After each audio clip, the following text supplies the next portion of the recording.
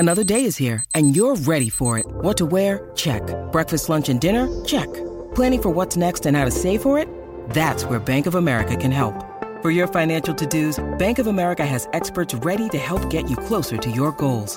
Get started at one of our local financial centers or 24/7 in our mobile banking app. Find a location near you at bankofamerica.com/talktous. What would you like the power to do?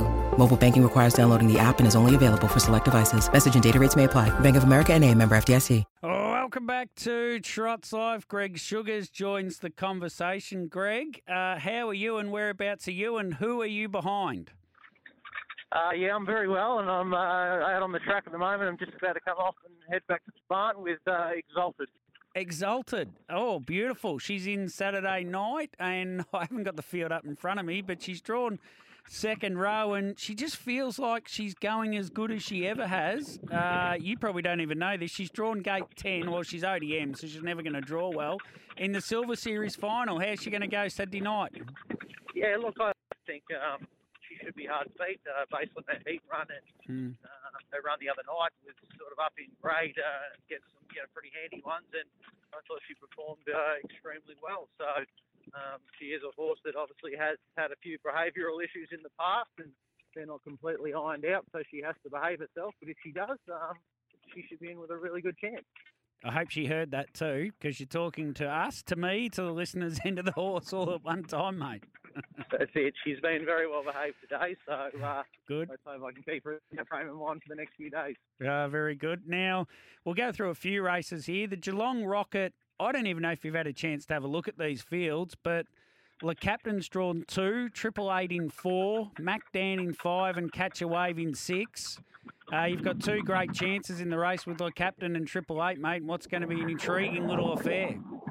Yeah, obviously a small field, but they're all pretty handy performers, which is what you'd expect at this level of racing. So, all horses mentioned are racing in great form, so it's going to be a very keenly contested mile, I'm sure.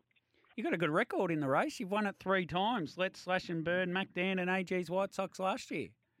Yeah, well, actually, I wouldn't have known that, but I'm not going to argue with you. That all sounds pretty right to me. So, yeah, let's hope for number 4, eh? Yeah, very good. Now, the main one we want to talk about really is Just Believe has drawn the pole on Saturday night in the TAB Australian Trotting Grand Prix, and we've all discussed, we think he's got the speed to lead, and I'd imagine you'll be doing your utmost to hold that Peg's position, particularly over Call Me the Breeze. Yeah, I think so. Look, he's not a brilliant beginner, but he gets out very good. It takes a brilliant beginner to cross him when we ask him to come out. So, yeah, look, I'm quietly confident he'll be able to do enough to hold his position there. And one thing's for sure, if that's a possibility, that's what we'll be doing. The spot on your back's going to be interesting as well, mate. Well, Elder Barandino could be there or might not be there, and you probably don't want to open up enough of a gap for Call Me the Breeze to end up on your back. So it's that first few hundred metres, even if you do hold the lead, it's an intriguing start to the race. Yeah, it sure is. No, you wouldn't expect Elder Barandino would have the gate speed to sort of kick up and hold that spot. So I'd be very surprised if something else doesn't look for that spot. And too right. If we can keep Call Me the Breeze to our outside, that's probably our best chance to try and turn the tables on him. Now, last year must have been a funny thing. You're at Menangle, Triple Eight and Better Eclipse are racing up there, and Just Believe was in this race, and Bailey took the drive. Can you remember where you were and how you watched the race and how nervous you were? Yeah, we were in the barn at Menangle, watching that on the big screen there behind the stables. So, no, it was all pretty exciting, and it was a very, very pleasing moment for Jess and I to see Bailey get his first Group 1 that day. And, in the shadows of the post, there was a little bit of interference, so that had our heart in our mouths a little bit to see what was going to happen. The protest was going to come through, which did eventuate, but thankfully the right result came our way. Yeah, and then the opposite. How did you come about driving Vulcan in 2013 to win this very race, the Trotting Grand Prix? Tim and Anthony Bart obviously sent him over, and I drove him a couple of times. Oh, and we've just why Anthony couldn't come across exactly. So yeah, you just lost you for a sec. You're the right person in the right moment. very impressive horse. Yeah, right person at the right time. And just one I'm interested in as well, just for the punters. Written in the Sky, a first starter at Geelong. We don't know much about, mate. Drawn to the outside of the front. Yeah, she's a progressive sort of filly, a really big, strong type of horse.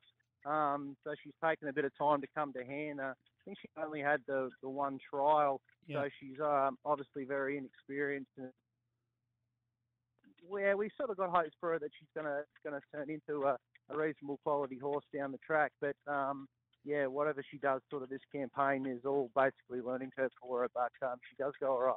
Yeah, okay, yeah. She's had that one trial at Melton where she ran third, mate. I'll let you get back to Exalted and you can ungear and do whatever you do and get out on your next trip. Thank you very much. There is Greg Sugars with so many key runners across the weekend.